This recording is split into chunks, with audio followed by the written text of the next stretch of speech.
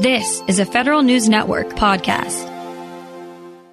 The Forest Service, part of the Agriculture Department, is in the midst of a 10-year effort to better prevent wildfires, the kinds of seemingly out-of-control blazes that have charred millions of acres out west. With 6 months until the peak danger season coming up next, we check in with the strategy's team lead, Brian Ferebee. Mr. Ferebee, good to have you on. Good to be on with you, Tom. Hey, let's talk about this plan. It's known as Confronting the Wildfire Crisis. Tell us about the plan, what it's all about, what it seeks to do. Yes, Tom. Well, good morning again. And the Wildfire Crisis Strategy really is a vision of what it's going to take for us to really have a different experience when it comes to wildfire, both communities, people, and our natural resources. Right now, America's forests are in an emergency crisis when it comes to wildfire. And in order to change that experience, the strategy lays out the types of efforts we need to take, the scale of the work we need to do, the amount of acres we need to treat in order to change that experience. Yeah, my sense of reading the strategy is that it's primarily aimed at prevention of forest fires and wildfires, correct? I would say it is an approach to deal with mitigating fuels so that we can reduce maybe in future years the amount of suppression activity that we have to engage in and actually reduce severity of wildfires and how people experience them currently. And when you say mitigating fuels, what does that actually mean? Because the trees themselves are the fuel at some point. That's correct. So vegetation management, it means removing different types of vegetation from the American forest, which in turn reduces fuels, which in turn affects fire severity or the severity of a fire. In other words, there's a lot of growth down on the ground that can light up and then therefore transfer to the trees. And so if you get rid of that, brush, that type of thing, then that will prevent fires? Correct. Because I've seen that in action once on the East Coast on an island off of North Carolina. It's very highly treed, and there were hundreds of piles of brush that were set up, and they were waiting for a truck to take it out of there. I guess that was mitigation. That's correct. Typically what you just described is usually the results of us doing mechanical treatments in forested lands, and then we take that byproduct out. We either remove it, as you just suggested, by removing it with trucks, or in many cases we'll pile it and then burn it. Got it. And is there any vegicidal approach to this, or is it mostly cutting and trimming and removing? There's a number of different activities, and it really does depend on the state of the forest that you're operating in. Many of them will require some type of mechanical treatment. That could be commercial timber sale. It could be a non-commercial removal of vegetation and or typically followed up by prescribed burning. You know, most of our forested types have evolved with fire. And so one of the things that science is really showing us now is we need to get fire back in these landscapes to help mitigate the impacts that we're seeing. Right, because fires have been a feature of forests for all of recorded history and way before that, correct? And forests somehow come back from fires stronger in some cases. Correct. It's a natural part of the regime. And so ecologically, having fire back into these landscapes is very valuable, but not to the severity that we're seeing currently. And do you find that there is sometimes local opposition to that because maybe that brush and undergrowth is someone else's, privacy screen, and they like the feeling of woods and this kind of thing? That's correct, Tom. Why many people understand the value and importance of managing our American forests. There are some that move to forested areas for just that purpose.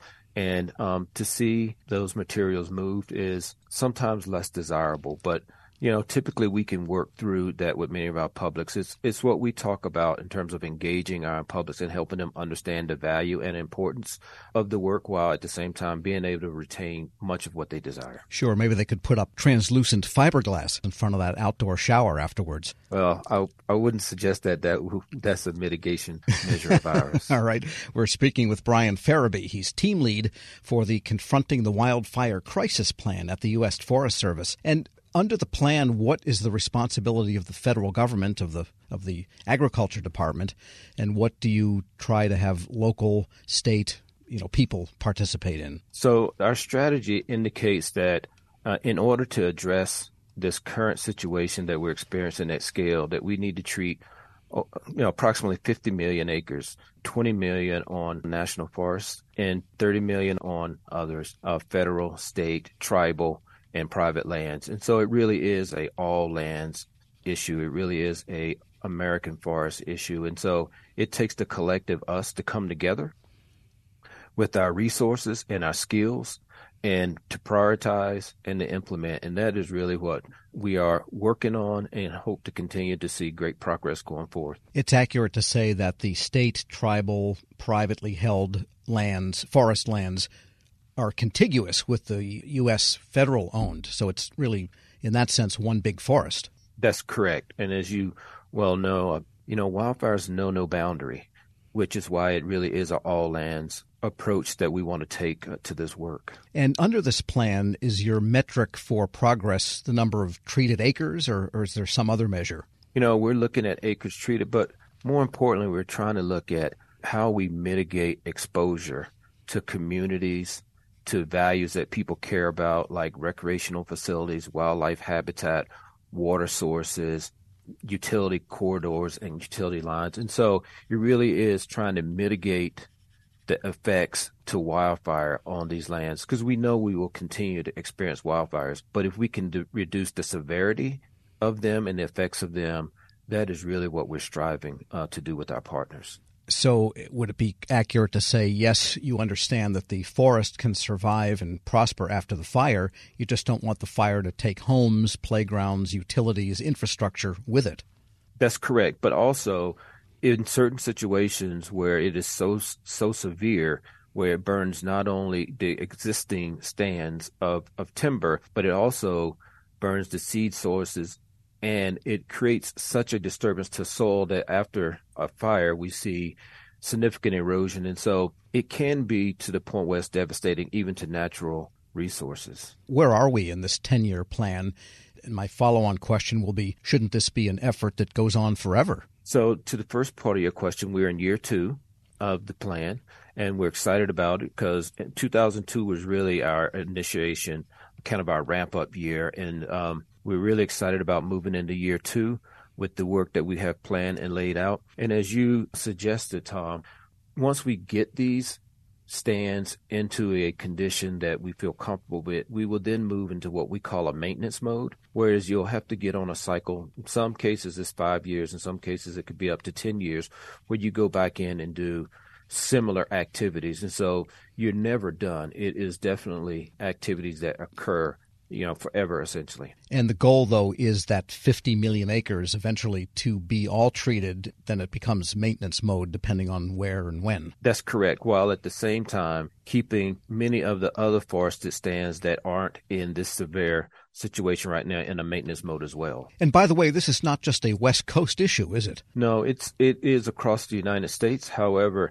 the vast majority of the issue is out west. All right. And now the USDA, the Forest Service, has deployed a kind of interactive map that people can see what's going on. Tell us how that came about and what you can see on the map. So the interactive map came about as a result of us having a number of engagements with our external partners, both at a national level and at a regional level. And one of the things that we heard constantly from those participants were, we would like to be able to see what you're doing, where you're working, really just show us information to be more transparent. So we developed this interactive web-based tool that is available to the public, to NGOs, to congressional members, to even our own employees. And what it depicts is it shows you, it talks a little bit about the wildfire crisis strategy, and then it shows where we're investing. It shows the amount we're investing in each landscape. It then shows the type of work that's going on in the landscapes, the progress being made in these landscapes. And in some instances, it'll show preconditions and post-activity conditions, so people can really see the kind of work that's taking place and needs to take place out on the landscape. And by the way, I imagine that over the long term, this whole effort puts less pressure on the federal, state, and local firefighting teams that are the ones that have to deal with the fires when they do break out. And we've seen some pretty big pressure there. So we believe that if we really are able to achieve our goals in the strategy with our partners, it will help us with suppression activities, both from the standpoint of firefighter safety and the severity of which they experience wildfires currently. And just a final question, is there a lot of negotiations involved in the establishing of these mitigation areas and activities? Just to put it bluntly, on the one hand, you've got the tree huggers. On the other hand, you've got the loggers that want to cut down everything. I know I'm exaggerating, but you've got to navigate the various interests and values that people have in a given area to be able to effectuate this. We do have a number of different interests that we experience in these respective geographical areas. And our approach has always been to take a collaborative approach, to bring those key, important, critical, interested stakeholders together and see if we can come to some type of agreement or resolution about what level of activity will take place and where. And we've been pretty successful at that. And I think this day and age, I think all of us understand we need to take action. We need to have active management, but we may not necessarily all get what we desire. Brian Farabee is team lead for the Confronting the Wildfire Crisis Plan at the U.S. Forest Service. Thanks so much for joining me. Thank you, Tom. And we'll post this interview along with a link to the plan at federalnewsnetwork.com/Federal Drive. Hear the Federal Drive on demand. Subscribe wherever you get your podcasts. Leadership today, especially within the federal workforce, is being tested more than ever before. Sean Ferguson, Senior Vice President of Government Relations and Chief of Staff to the Office of the Chairman at the Special Olympics, joins host Shane Canfield, CEO of WEPA, to discuss the importance of leadership, inclusion, and community building. To learn more about how you can get involved with the Special Olympics in your community, visit specialolympics.org/get-involved. Hello, and welcome to the Lessons in Leadership podcast. What are some of the biggest lessons that you've learned working with that community? Shane, it's almost immeasurable, the things I've learned since I've been with Special Olympics. One of the things that drew me to Special Olympics when I made the move over from the NFL was that my mother, my grandmother, my aunt all took care of people with intellectual disabilities and physical disabilities as well. So all of my life I was interacting and around usually young people, but also adults with disabilities. And so I knew that work a bit. They basically were in direct care, and I will say, and I obviously will say about my family, my mother, my aunt, my grandmother, they're saints. But the men and women that do take care of people with profound disabilities are really, we can't do enough to salute them. They're really heroes. And so I was drawn when I just saw that, Special Olympics was looking for someone. And I thought, well, take a look at it and see send in my information. And lo and behold, I get hired. And I learn every day almost something especially from our athletes. We're blessed to have a number of athletes that work here in our office in Washington, D.C. And, Terrell, who works in our mailroom, who comes by with packages and deliveries. If you're having a day that's, getting away from you and you coffee hasn't kicked in, but Terrell comes by, always happy, always enthused, has a good story. Like, it can just turn a day around for you. And you think of, so often when he'll walk away, I'll be like, whatever was bothering me or whatever is, stressing me out. And come on, look at Terrell. Like he faces everything with optimism. And I've seen that also in our going to competitions throughout the United States and globally. You see people who have had everything stacked against them. Their parents, when they were born, were often told this is a tragedy and you should send this child away. Don't, and kind of forget about them, turn them over to the stage or wherever. And just kind of wash your hands of it. And in these cases, the parents didn't do that, thankfully. But they've still faced enormous challenges, but you see them out competing on the basketball courts or the football fields or swimming and besting their times from their last competition. And they're so committed and just keep fighting through all the obstacles that they've had in front of them that are not just on the sports field, but also in growing up and finding education and finding groups to be part of and trying to find jobs. And I've seen so much perseverance and grit from the athletes of Special Olympics that Tim Shriver, my boss, the chairman, says all the time, and I couldn't agree with him more, we get more than we give. Working with Special Olympics, and thank you for your very kind words about the work I do and we do, but we're the lucky ones. Those of us that work here are the lucky ones, because I said to someone the other day, the things that I've been able to see and experience with athletes, you just don't get to do that anywhere. It's so unique and it's so joyful and I mean, we work hard and, we're up against, the things that nonprofits are up against and, the issues of the day. But, man, you see it and the inclusion and at Special Olympics, no one's excluded. No one's excluded. Everyone is equal at Special Olympics. And, in a country that's quite divided on so many lines, politically and socially, economically, race and sexual orientation and whatnot. But you go to Special Olympics and everyone's involved, everyone's welcome, everyone's equal.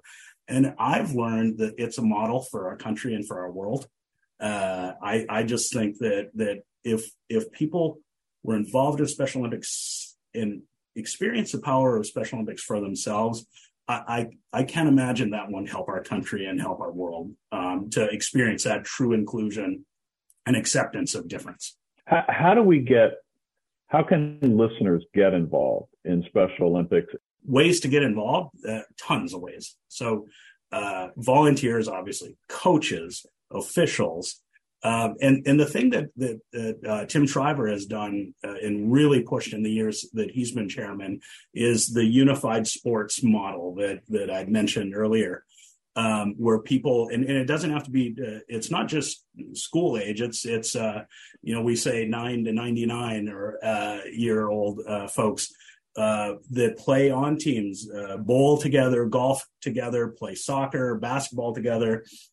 People with and without intellectual disabilities competing on teams together. And that is, I think when you go back to the founding of our organization, what Mrs. Shriver was trying to do was to create inclusion opportunities for people with intellectual disabilities.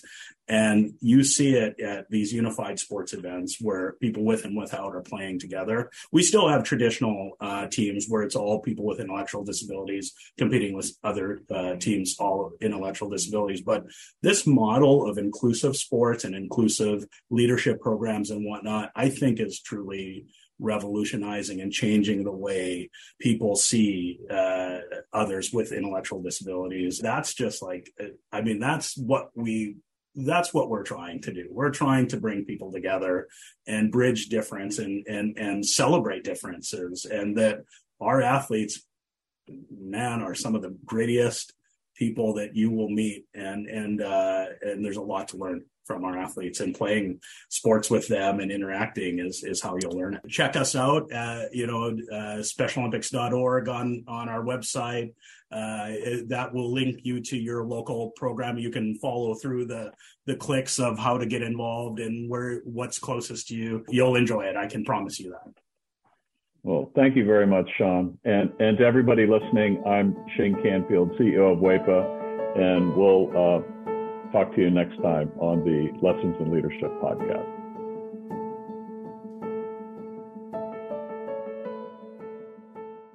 How long does it take to tackle a home project? With Angie, you could cross it off your list before this ad is over. Just tell us what you need, indoor or outdoor, repair or redesign, and we handle the rest, sending a top pro to get it done. You don't have to lift a finger, except to tap the screen or click the mouse. Plus, Angie is free to use.